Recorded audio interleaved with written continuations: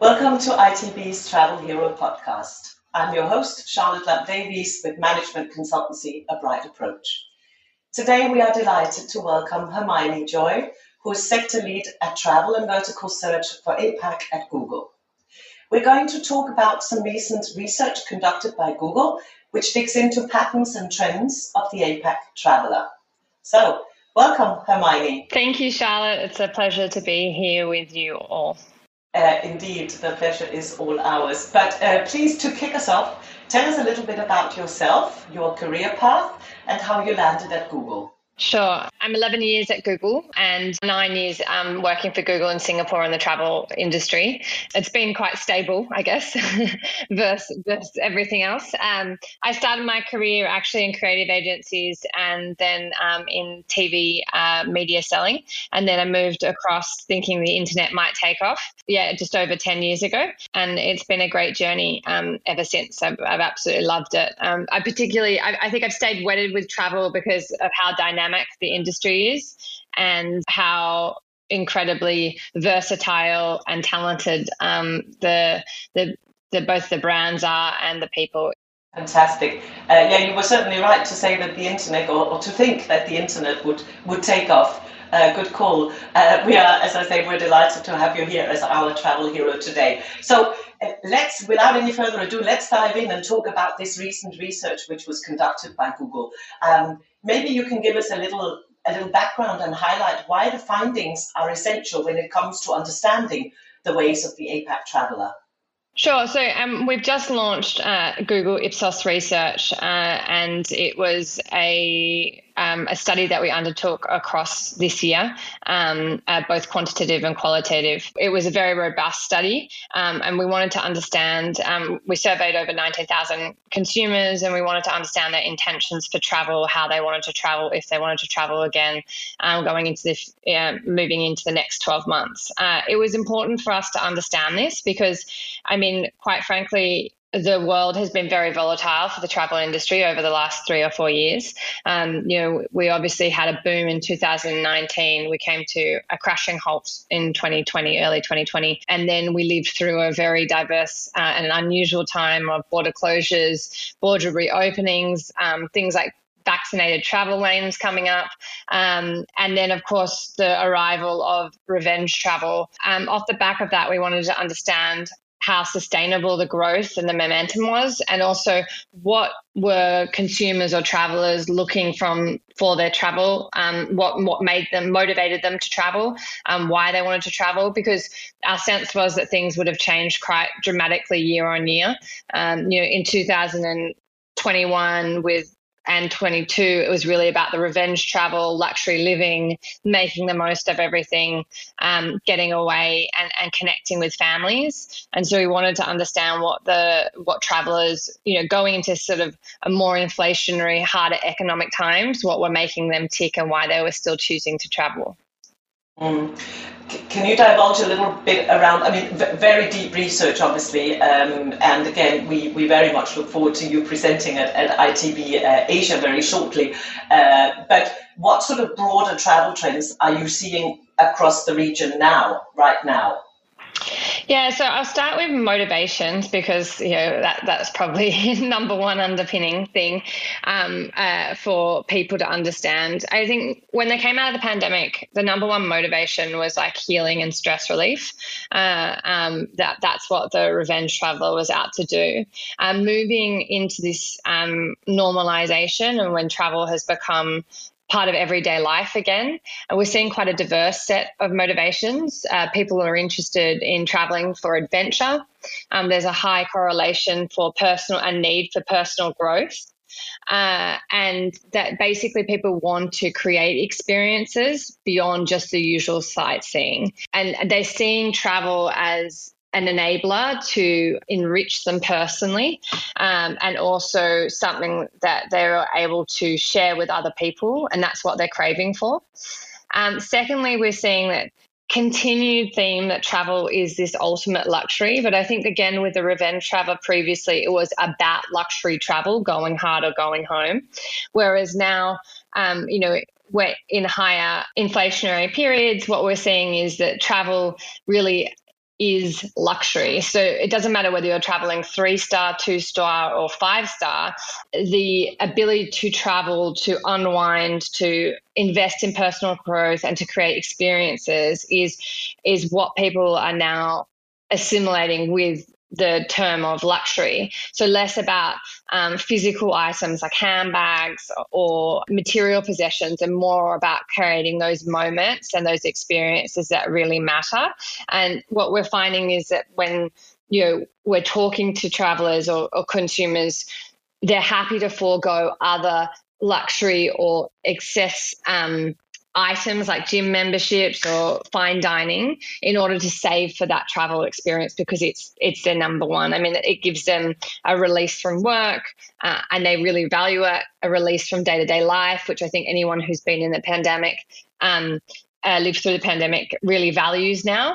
And then because there's such a growing population of Gen Zs and millennials, really to be able to share your experience and create experiences that are visual and memorable, things that these people are desiring. The other thing that we find is that people are still sensitive to price, and flexibility is still top of mind. And with that, what we're seeing quite dramatically is that on average, when we spoke to consumers, they would change their trip destination more than twice when they were going through that research period, and often half of them ended up booking somewhere different. So we're finding that consumers are a little bit more fickle, but they're price driven. So maybe they wanted to go to the beach destination in Maldives, but throughout their researching and dream phase, they found a beautiful spot in Vietnam, and the price was right. And so they're not wedded to one destination.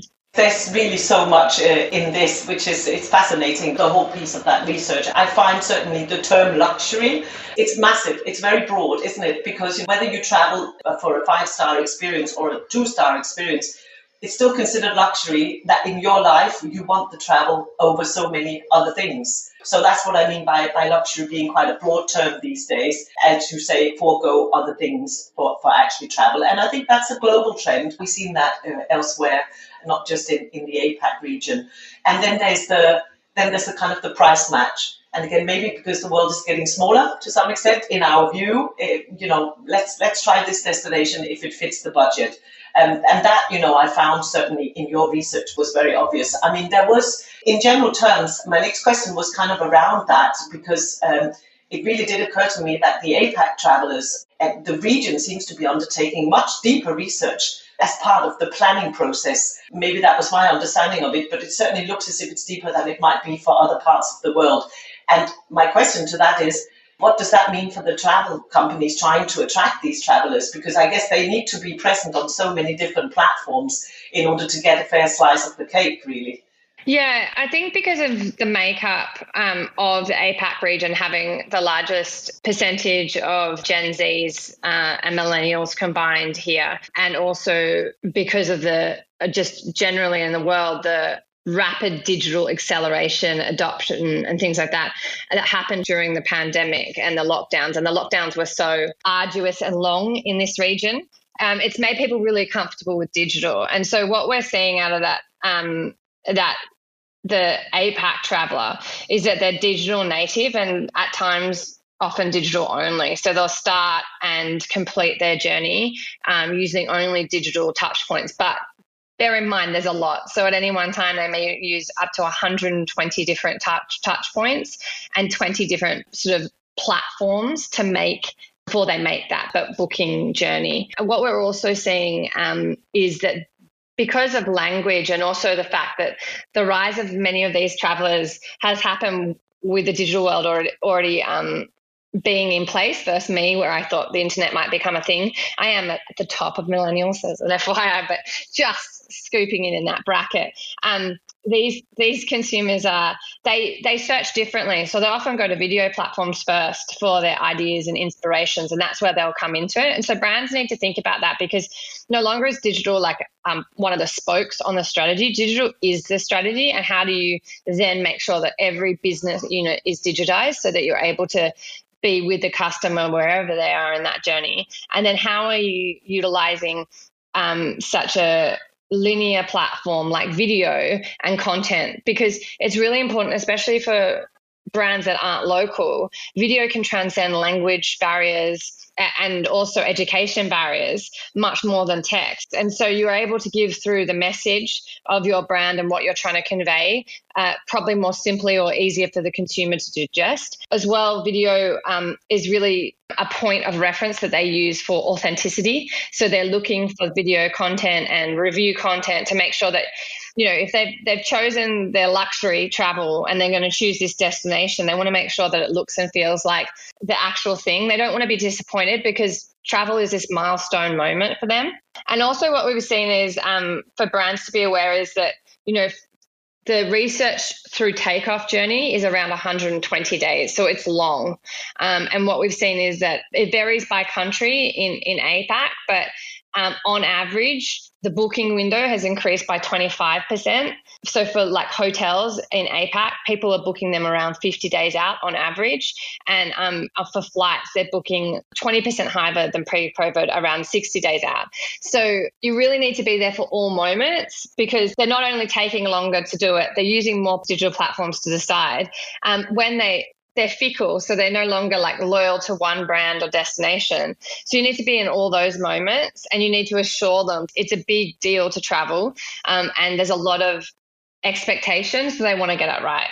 Yeah, and I'm really fascinated by what you're saying in and around the travel companies actually reaching the audience, and we have to think differently. Fascinating that, you know, video games is a massive inspiration when people book their holidays, and of course movies, right? I don't know why, but the ABBA movie springs to mind. Everybody's been to that Greek island by now, right? It's just one of those things, but it's obviously not just in APAC. It's a very important platform to be aware of when you're attracting the traveller, I guess. Yeah, and there's been, I mean, like many TV destinations have made destinations very popular, like Sardinia recently, the rise of Sardinia, or Hawaii, because of certain Netflix shows.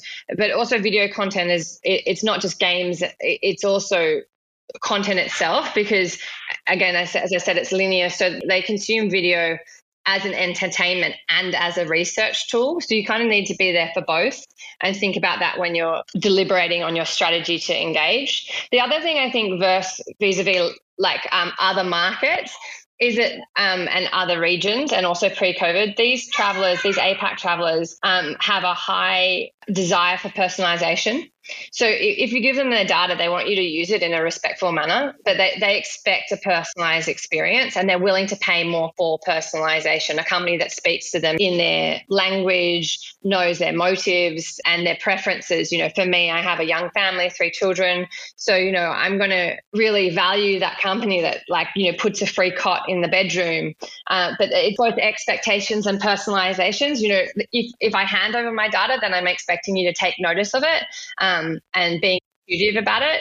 And then also I think payments, you know, the APAC traveler is, as I've said multiple times, digital, but payments are part of that process. They expect a very seamless payment process, and for you to be able to, or you being a brand, to be able to maneuver multiple payment platforms, whether it's, you know, WeChat payment or pay now through DBS, like in Singapore, Thailand, or transfer, credit cards, you name it, they want to be able to use it. It's no longer is, you know, the cash is king. I think that particularly is very interesting, considering that many in the West, we've sort of resigned ourselves to the fact that nobody understands how to use our data or indeed, you know, how to actually take our payments in the way that we prefer. It's just sort of, we've just had to resign ourselves. And here we see a very big difference in the APAC region. That's just no longer good enough. Maybe we shift a little bit. Can we talk a little bit about how APAC itself is faring as a tourist destination?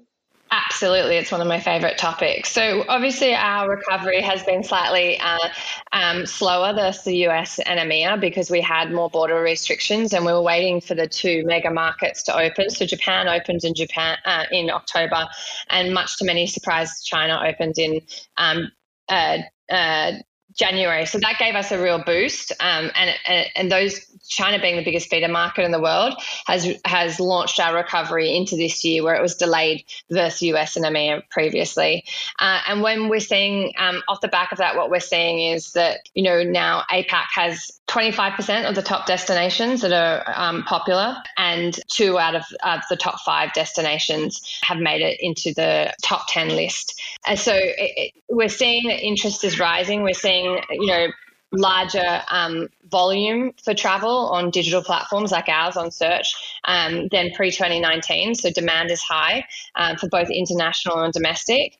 And we're also seeing nuances. Obviously, APAC is a very diverse region. So every market has slight variances in terms of destinations they want to visit. For example, India, it's really driving the outbound market in APAC, and Indians are super keen to go travel. Their travel appetite has increased dramatically versus 2019, and they're keen to go to markets like UAE, UK and the US, where it's easy for them to get visas, but also top of mind and high growth is Thailand and Vietnam.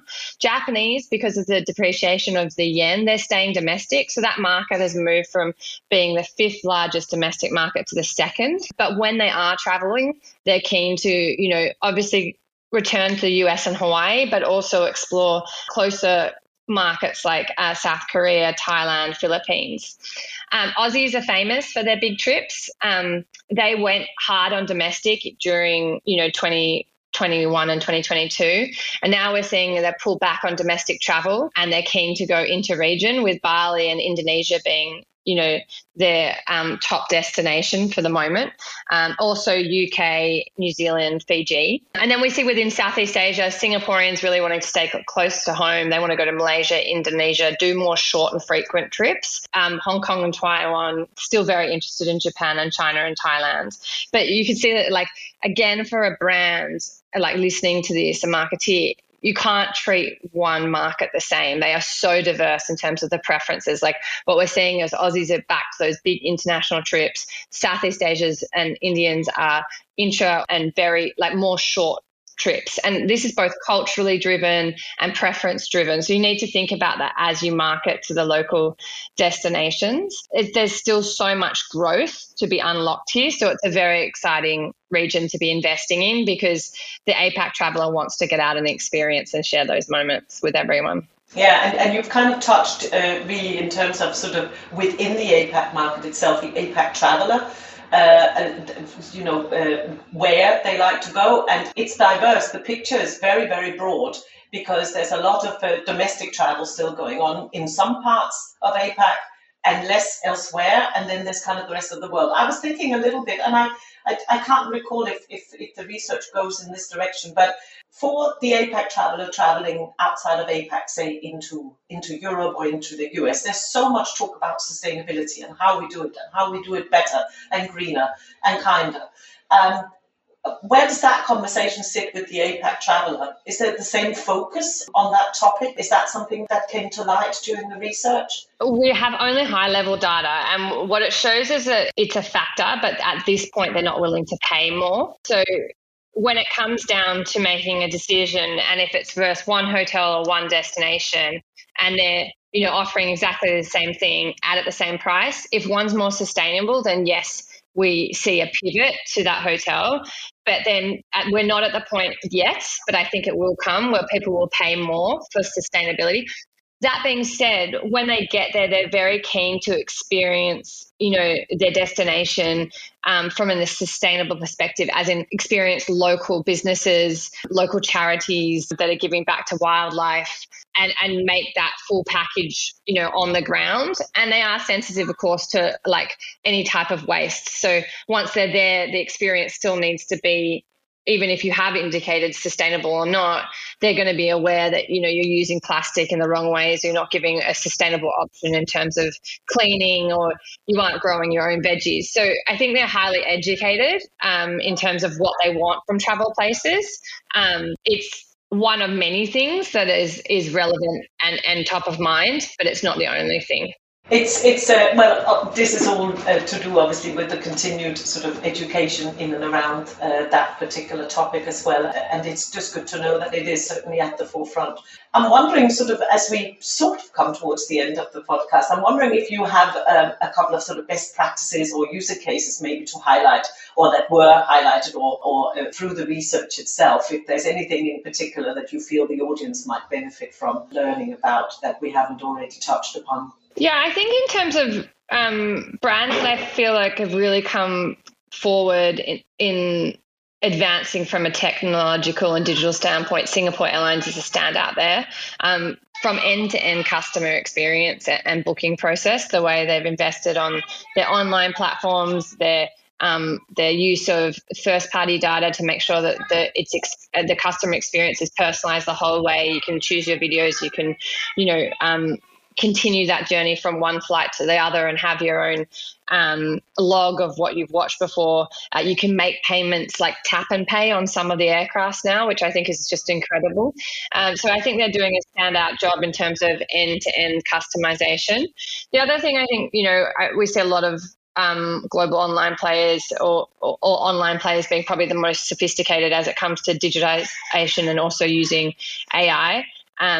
Agoda's doing a brilliant job in terms of bringing forward personalization and then marrying, any productivity or AI capabilities into their advertising to make sure that they are able to offer real-time prices to customers and also in market, in real time, offering customers what they need when they want it. I think to close, AI has been a big conversation this year, and we're doing a lot in around launching products like Performance Max, friendly known as PMax, and also auto bidding to help advertisers so that they can scale and use insights and our tools to provide marketing at scale and help you localize at scale and help you create video content at scale. So yeah, I've just been very impressed, whether it's small or big players, at how people are jumping on the digital journey and giving consumers a more seamless end-to-end experience. I think we've just reached a natural stop to some extent. I'm really delighted to let the audience, or remind our audience, that you indeed will be taking to the centre stage at ITB Asia and present even more of these findings to our attendees there. I guess as a last question, what might you expect personally from ITB Asia this year? What are you hoping for? I think it's going to be a great few days, a great networking, swapping of insights, learning about new products and innovations. You're really bringing together everyone from offline to online. So I think it's just going to be a great few days of positive energy, swapping, tips and tricks. Yeah, exactly. Well, that's certainly what the team is hoping for. And we hope that you and the Google team have a fantastic ITB Asia alongside, of course, all the other attendees. Thank you so much, Hermione. It's been absolutely fabulous to have you as our podcast hero today. Thank you for joining us. Thanks, Charlotte. Thanks, ITB. Thanks again also to our audience for listening. You can find many more Travel Hero podcasts on ITB's website. And we wish all our exhibitors and visitors a fantastic ITB Asia from October 26th till the 27th. As always, there is so much excitement about this event, as we have just discussed, and we wish you all a great and productive few days. Next month, we'll focus on marketing and distribution trends for tour operators and travel agencies. We'll take a deep dive into the industry's continued recovery, and we will look at success stories in the sector. Till then, stay well and stay tuned.